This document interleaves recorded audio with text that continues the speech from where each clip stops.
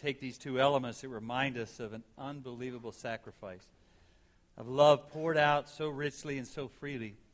The people who didn't deserve it, yet we receive it gracefully. And so God be glorified in all that we do during this time together this morning. You are holy, you are mighty. And we're just thrilled that we can sing and celebrate your name. In the name of Christ we pray. Amen. Good morning. It is a great privilege to have you here at Community Alliance Church. I hope you had a great Thanksgiving with family and friends. I know we did. Went to my sister-in-law's house. She said, I thought our house was large at one point until it's now full. But we're just delighted that you're here. I know a lot of people return over Thanksgiving weekend. One of the things we wanted to do this morning is kind of set aside James for a while. Actually, we're going to set it aside for quite a while until the first of the year. We finished the last piece of chapter 1 last Sunday morning. We talked about what religion looks like, kind of compared it to communion. If you were here last Sunday morning and talked about doing religious function, sometimes in a Sunday morning experience, and God said, what I love to see is what happens beyond this experience here. And a lot of what we talked about last Sunday morning as we ended, especially at the end when I wrapped it up, and there was just a lot of information that I share with you, are ways that we can get connected with things that are going on in the community. We try to open our arms better here than maybe what we have done before in years past to let people come and use our facilities on a regular basis, but we also want to take our arms and take them out to this community, and many do that in a variety of ways. And I'm really grateful to be a part of that and watch it take place. Sandra was here last Sunday morning from Bethany Christian Fellowship, and afterwards she said, I have not had quite an experience like this where so many people signed up to be a safe family. Over 4.5 pages of names and addresses were written down of people who wanted to be a safe family. So instead of the state walking into a situation, believers in Christ can be there to help them out for a while. And I just want to thank you for that. She will be in contact with you. She just said, I was overwhelmed, of course, Thanksgiving break, with how many people wanted to be a help to so many different folks. And so thank you for that. And on her behalf, we thank you as well.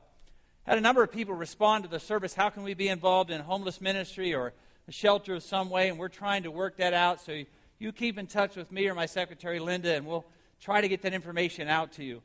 One gal did write me after the service and said she's a part of a ministry in town with Catholic Charities called Safe Harbor, and they're doing that. Her name is Heidi Christie. She goes here to our church, and if you want to be immediately connected with a ministry that's helping out the homeless, she would be a great contact. You can contact us, and we'll get you in touch with her. But so many times we hear said in a community like ours, because you don't walk by them during the streets or during the day, there aren't any homeless in Butler. And she said it's not really true. That's what's been said. But we take out on a regular basis, almost every weekend, to people, blankets, food, to people who really are homeless in this community. So often when you go down to the streets of Pittsburgh, you may see it or under a bridge somewhere, and we don't think it's here, and it is. And Heidi's ministry or Heidi's involved with Safe Family or Safe Harbor would be a great way for you to be connected. All of our angel trees were taken, so we're very grateful for that. Also wanted to let you know that if you're in a small group, Community or Center for Community Resources is connected with Pastor Ted here in our church.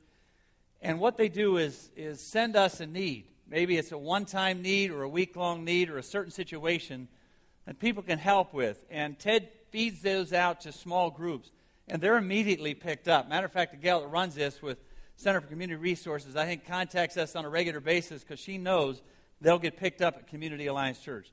Thank you for doing that. But if you're in a small group and are not connected with that or don't know about it, but you love, hopefully your group is connected with each other, love one another, I love our group, but you also want to minister beyond your group to other people. And that's a great way to do community service in an organized way. And just contact Ted here at church, Ted H. at Butler CAC. If you need money, whatever you need thousands of dollars, Ted H. at butlercac.org. Just see what happens if you do. Just write him. But write Ted and say, our small group would love to minister beyond our walls. And he'll send that to you, and he'll send you the list, and then the first one that gets it does it. But they really go fast. And we're very grateful for your willingness to participate. And those who are either less fortunate or just struggling with some difficult situation. That's what the church ought to do. That's what we ought to be. And I'm just grateful for those who do that on a regular basis. In Psalm 78, David rehearses the goodness of God. Over and over again, this particular weekend, many of you have been doing that. Wanted to this weekend, of all weekends, knowing a lot of folks come back. I've seen some visitors already this morning who are here because of Thanksgiving weekend. A lot of you over the last few days have probably been rehearsing the goodness of God in your own life. We gathered together on Thursday, and we did. Our kids were there. Our grandkids were there. Julian's doing great. For the hundreds of you that asked, well, the two of you that asked. But we're just grateful for what God has done. And just watching this little guy who's gone through so much and to see where he's at today is just a thrill. Many of you have been doing that over the last few days. Just rehearsing the goodness and greatness of God. In Psalm 78, David does it over and over again. Wants to remind the people, hundreds of years after the escape from Israel, or the escape from Egypt, the crossing of the Red Sea, the manna from heaven, the quail provided by God, hundreds of years later, David is rehearsing that and reminding him over and over again of the goodness and greatness of God. One of the concerns that God seemed to have in the Old Testament when the people of Israel got into the Promised Land is not the enemies they would face, although that was a concern. It wasn't building a new territory and developing a new kingdom, although that was going to take place. One of the concerns of God that seemed to resonate all the way through those first century days into the new Promised Land is that they would forget what God did. They would plant vineyards that weren't theirs. They would be able to reap the benefits of being in the Promised Land. And then somewhere along the way, maybe they would come to the point where they would forget who gave them that and who provided it for them. They would somehow enjoy the blessings of God and forget the giving that God did. I find it fascinating of all the things that Jesus said on the night he was betrayed in that upper room experience. He said over and over again, remember me. How could anyone forget that the Savior of the world came and died on the cross? How could anyone ever forget the incredible gift of life that Christ has offered us through salvation? And yet 2 times that particular night in that upper room experience, he said, every time you do this, I want you to remember me. As if we would forget. But it can easily happen. Even in our own nation, we have, over the last few days, as I said a moment ago, spent a lot of time in celebration and Thanksgiving. And sometimes then the events go on and life goes on and we get busy and we forget what we have received. In the original Thanksgiving in 1621, they declared 3 days during the Revolutionary War. 8 days of thanks were celebrated. 1879, George Washington declared that it was the duty of all people of all nations to acknowledge the providence of God, to be grateful for his benefits. Finally, President Lincoln made it an official day where all of America stops and celebrates, as well as thanks is presented and given for all the benefits that we have received. We're one of the richest nations on the planet, if not the richest nation on the planet, sharing in over 50% of this world's wealth, yet only having 6% of the world's population. But if we're not careful, it's easy to forget. Last Sunday morning, we were watching the announcements, and it was an announcement about a missions trip going to the Dominican Republic, and it's an opportunity for those of us who maybe have never experienced it before, or you've done it once or twice, to go and share with people who are in difficult situations, just to love on them, to share with them, to praise with them, to build a church, to participate in VBS, or some of those kinds of activities. When I watched the clip, I thought of something that I want to share with you in a moment, which is really where the sermon title came from. Watch the clip and see if you notice what I noticed.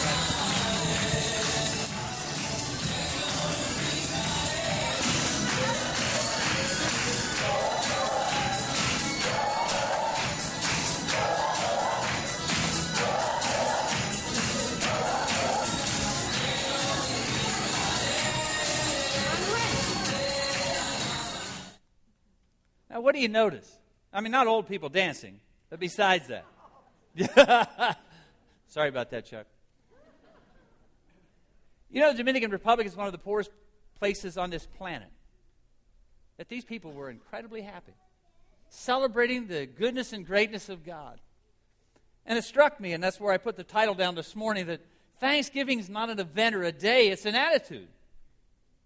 It's an attitude about life. It's a response to life. It's a response to the goodness of God. Wonderful that we have a day. It's wonderful that we set aside that day so that we can give thanks and say thank you. But I realized when I watched that in some of the poorest people on the planet having so much to give praise and adoration for that I realized that Thanksgiving is not an event or a day. It's an attitude of the heart. It is an overflow of the heart. As followers of Jesus Christ, we have so unbelievably much to be thankful for. I said a couple of weeks ago in the midst of the context of James chapter 1 when Paul reminded us in Ephesians and James reminds us here where we were without Christ, lost and absolutely no hope. Paul said we were dead in our trespasses and sin, and Christ raised us from the dead and gave us new life. We have forgiveness. We have family. We have the future at our disposal. We have all the things that God has provided for us. Amazing grace, continual care, overwhelming love, the promise of His power. No matter what we go through, as James says, I'll be there for you and with you. I will never leave you. I will never, ever forsake you. As followers of Jesus Christ, we have so much to be thankful for. That it's not just a day or an event. It is an overflow of our heart. And every time we center ourselves around this table, we are again reminded of the amazing grace of God and what comes to us as a result of receiving Jesus as our Savior. Family therapist Paul Faulkner tells the story of a man who set out to adopt a daughter who was already in her teenage years. Defied logic in many cases because of what she had been through and what she was going to bring into that home. She was destructive, disobedient, dishonest. One day she came home from school and ransacked the house looking for money. By the time he had arrived home, the house was in shambles and the girl was gone. When his friends found out what he was all about and what had taken place, they said to him, "Don't finalize the adoption. Let her go. After all, she's really not your daughter." His response was simple. He said, "I know, but I told her she was." And that's all that mattered. God made a covenant between us and Himself, and that was that He would bring us into His family and call us His own. It wasn't invalidated by a rebellion. It was one thing if God would have loved us because we were strong, independent, and obedient and willing, but we were far from perfect. Yet He loved us enough to send His Son to rescue us in our condition and offer us amazing grace. One of my favorite Old Testament stories is one I probably have shared before. The story of Mephibosheth. He was the son of Jonathan, the grandson of Saul. Saul was the first king of Israel. Saul and Jonathan were killed in battle, leaving the throne occupied by David. Now, in those days, when a king took over from a defeated king, he would exterminate everybody from his family of that other king. David had no intention of doing that, but the family of Saul didn't know that, so they hurried in their escape to try to get out of town. In that hurry, this little 5-year-old boy was dropped out of the nurse's hands, fell on his feet, and they were crippled probably forever. For the rest of his life, he would be a cripple. David remembered a promise that he had made to Jonathan a long time ago that he would take care of his family, that he would be there for him. 2 decades had gone by since this little boy escaped the family. David is now seeing the blessings of God, the goodness of God. His kingdom had has increased 10 times, an enormous amount of peace. There wasn't a battle that David was participating in now that he ever lost. And at one point of reflection, after all of this year of separation, he finds himself saying, is there a relative of Jonathan's, is there a relative of Saul's that I can show kindness to? Is there anyone from Saul's family left that I can show kindness to for Jonathan's sake? It wasn't a political maneuver. It wasn't that he was seeking to be applauded by people. He wasn't doing it so that he could get anything in return. It was just an overflow of his heart. And in that context, he remembered a promise that he had made to Jonathan a long time ago. And driven by that one thought of someone who had rescued him, who saved him, who realized David at that point probably wouldn't be where he was had it not been for Jonathan, wanted to do something in return. So he gets the word out. A servant named Ziba says, I know of a descendant. He had a son still living in another place who is crippled in both feet. David's response, where is this son? I wonder how long it had been since Mephibosheth had been referred to as a son by anyone. In all his previous references all the way through, he is simply called a cripple, yet no mention in David's case of any affliction that he had. Just simply, where is this son? Maybe you know what it's like to be known for your past instead of where you are right now. And for some people, their past follows them wherever they go. Wouldn't it be great for somebody to see it for who you are, not for what you did or where you're at, but where you are now? When God speaks your name, He doesn't remember your past. When you come to Him in faith in Christ Jesus as Lord and Savior, He casts it away as far as the east is from the west, never to be remembered any longer. It doesn't remind you of your sin. It doesn't remind you of your past. Sometimes we come to this and I'll hear the phrase, well, I don't want to take communion this morning because I'm not worthy. None of us are. Not a single one of us in this room are. We were sinners outside of God's amazing grace, and in His grace and His glory, He came and rescued us and redeemed us. And when we receive Him as Savior, He forgives us and wipes it away clean, never to remind us of it again. If you're being reminded, it's not from God nor of His Spirit. Because God wipes the slate clean, invites us to His table. David did this for this little boy. Sent out word to bring him in. They do. They find him. They bring him to David's place, and he bows himself on the floor and said, I'm your servant. A lot of fear, obviously. Theologians tell us running through the little boy's life, and rightfully so. He's not sure exactly how David's going to respond. He only knows what he does. But David's first words for him were, do not be afraid. Our king has been known to stay the same. Do you know that the most repeated command from the lips of Jesus is that phrase, fear not? The command from heaven not to be afraid appears in almost every single book of the Bible. David says the same to this little boy, and he brings him into his family. The name of Mephibosheth means he who scatters shame, which is exactly what David wanted to do for this young prince. He refers to him and brings him in, gives him everything 4 times over what he may have lost. I'll give you back, David says, all the land that your grandfather saw. You'll always eat at my table. You will always eat at my table. So Mephibosheth ate at David's table as if he were one of the king's son. He lived in Jerusalem, it says again in Samuel, because he always ate at the king's table. Did he understand grace? Absolutely. And hopefully every time you share communion, you understand it as well. We were crippled by the fall, permanently marred by sin, but God in His unbelievable mercy and grace offers us salvation. And not only just salvation, invites us to the banquet table of the King. Very simple elements with profound meaning that offer us life and salvation and forgiveness. We come to this table and receive 2 simple elements, bread and grape juice, but there's a lot more to it than that. Because when we come to this table, Romans tells us that we are beyond condemnation. There is now no fear for those who come to faith in Jesus Christ.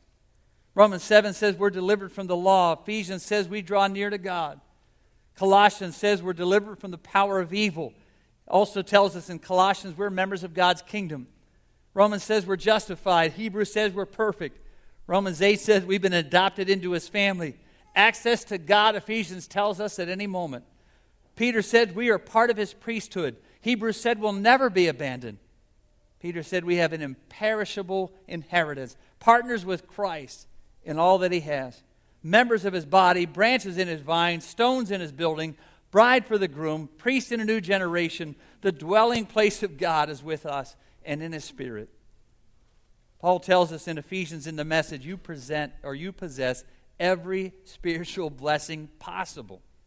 In Christ, God has given us every spiritual blessing in the heavenly realm. The gift is offered to all. Everything comes from Him. Everything comes through Him. Everything ends up in Him. All glory, honor, and praise.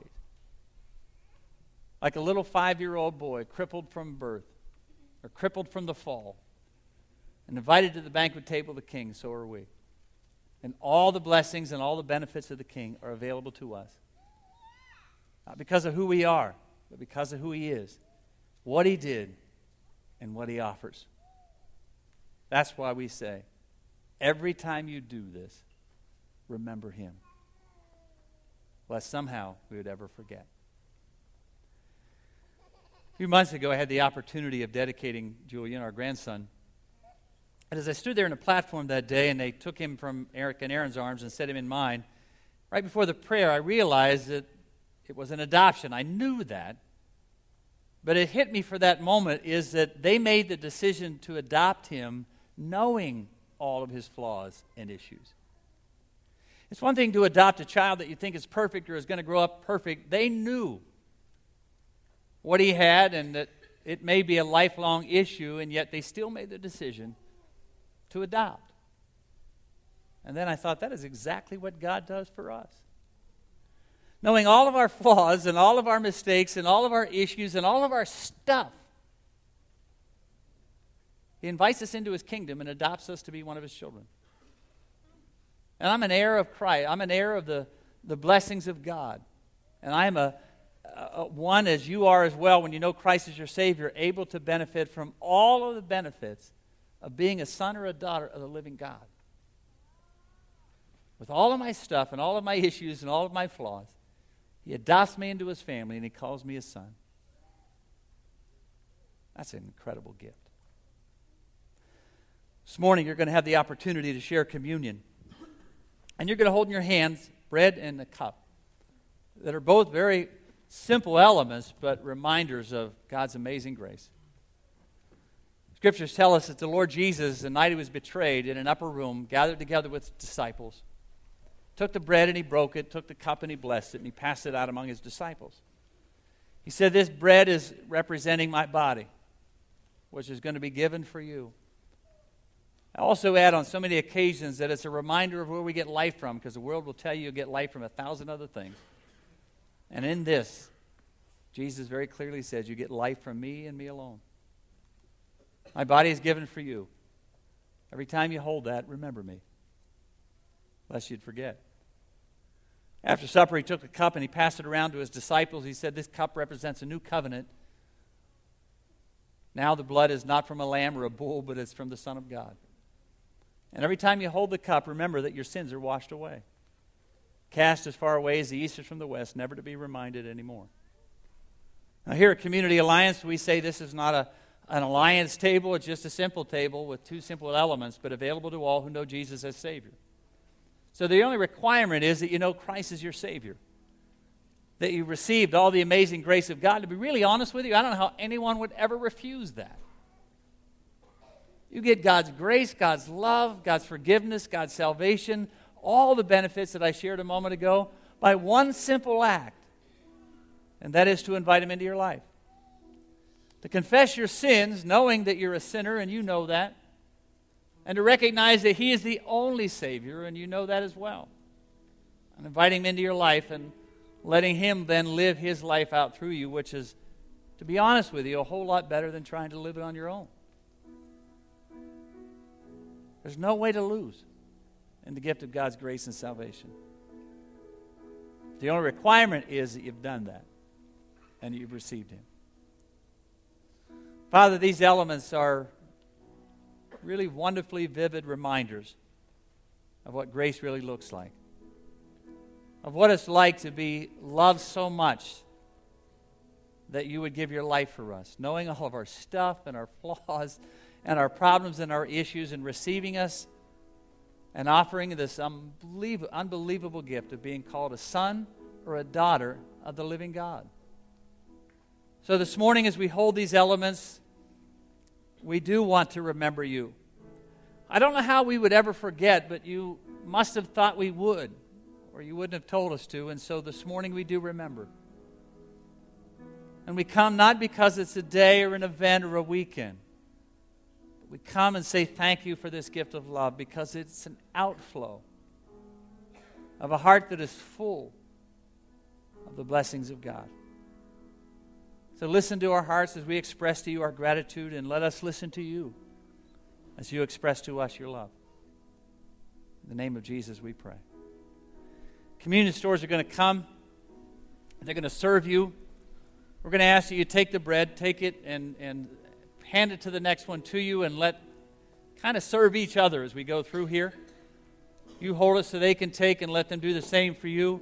Wait till everyone partakes. The bread is in the middle, the cup is on the outside, and take them both at the same time. Then wait till everyone is served, and then I'll just lead you in a second after that. And then we're just going to sing in celebration at the end of the goodness and greatness of God.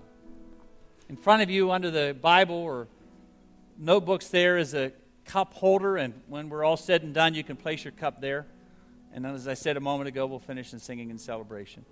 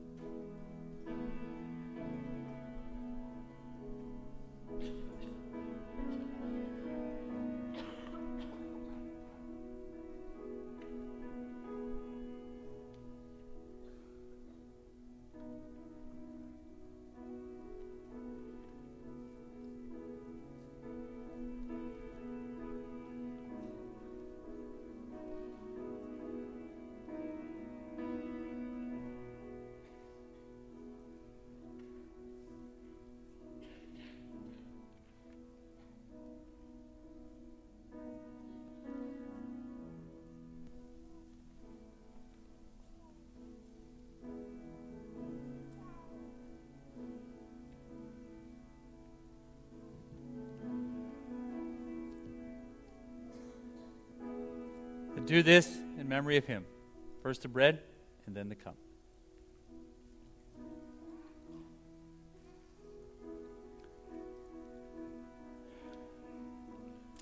Father, as always, the phrase thank you is such a small phrase for such an amazing gift. We're very grateful. We're just delighted that we can come this morning as a family and share this reminder of that grace. We so often come to these points and understand why Paul prays so desperately that the eyes of our hearts would be enlightened so that we can see the amazing love of God and that we can fully grasp all that's been given to us and offered to us, and that we'll be able to always see the height and the depth of your love. And so, Father, we do come this morning to give you praise and adoration. We thank you for your gift of life and for your gift of love and forgiveness. And we acknowledge that this morning as we lift your name high and we celebrate that fact. Thank you for allowing us to gather together this day in this place. In the name of Jesus we pray. Amen. Going to end in song.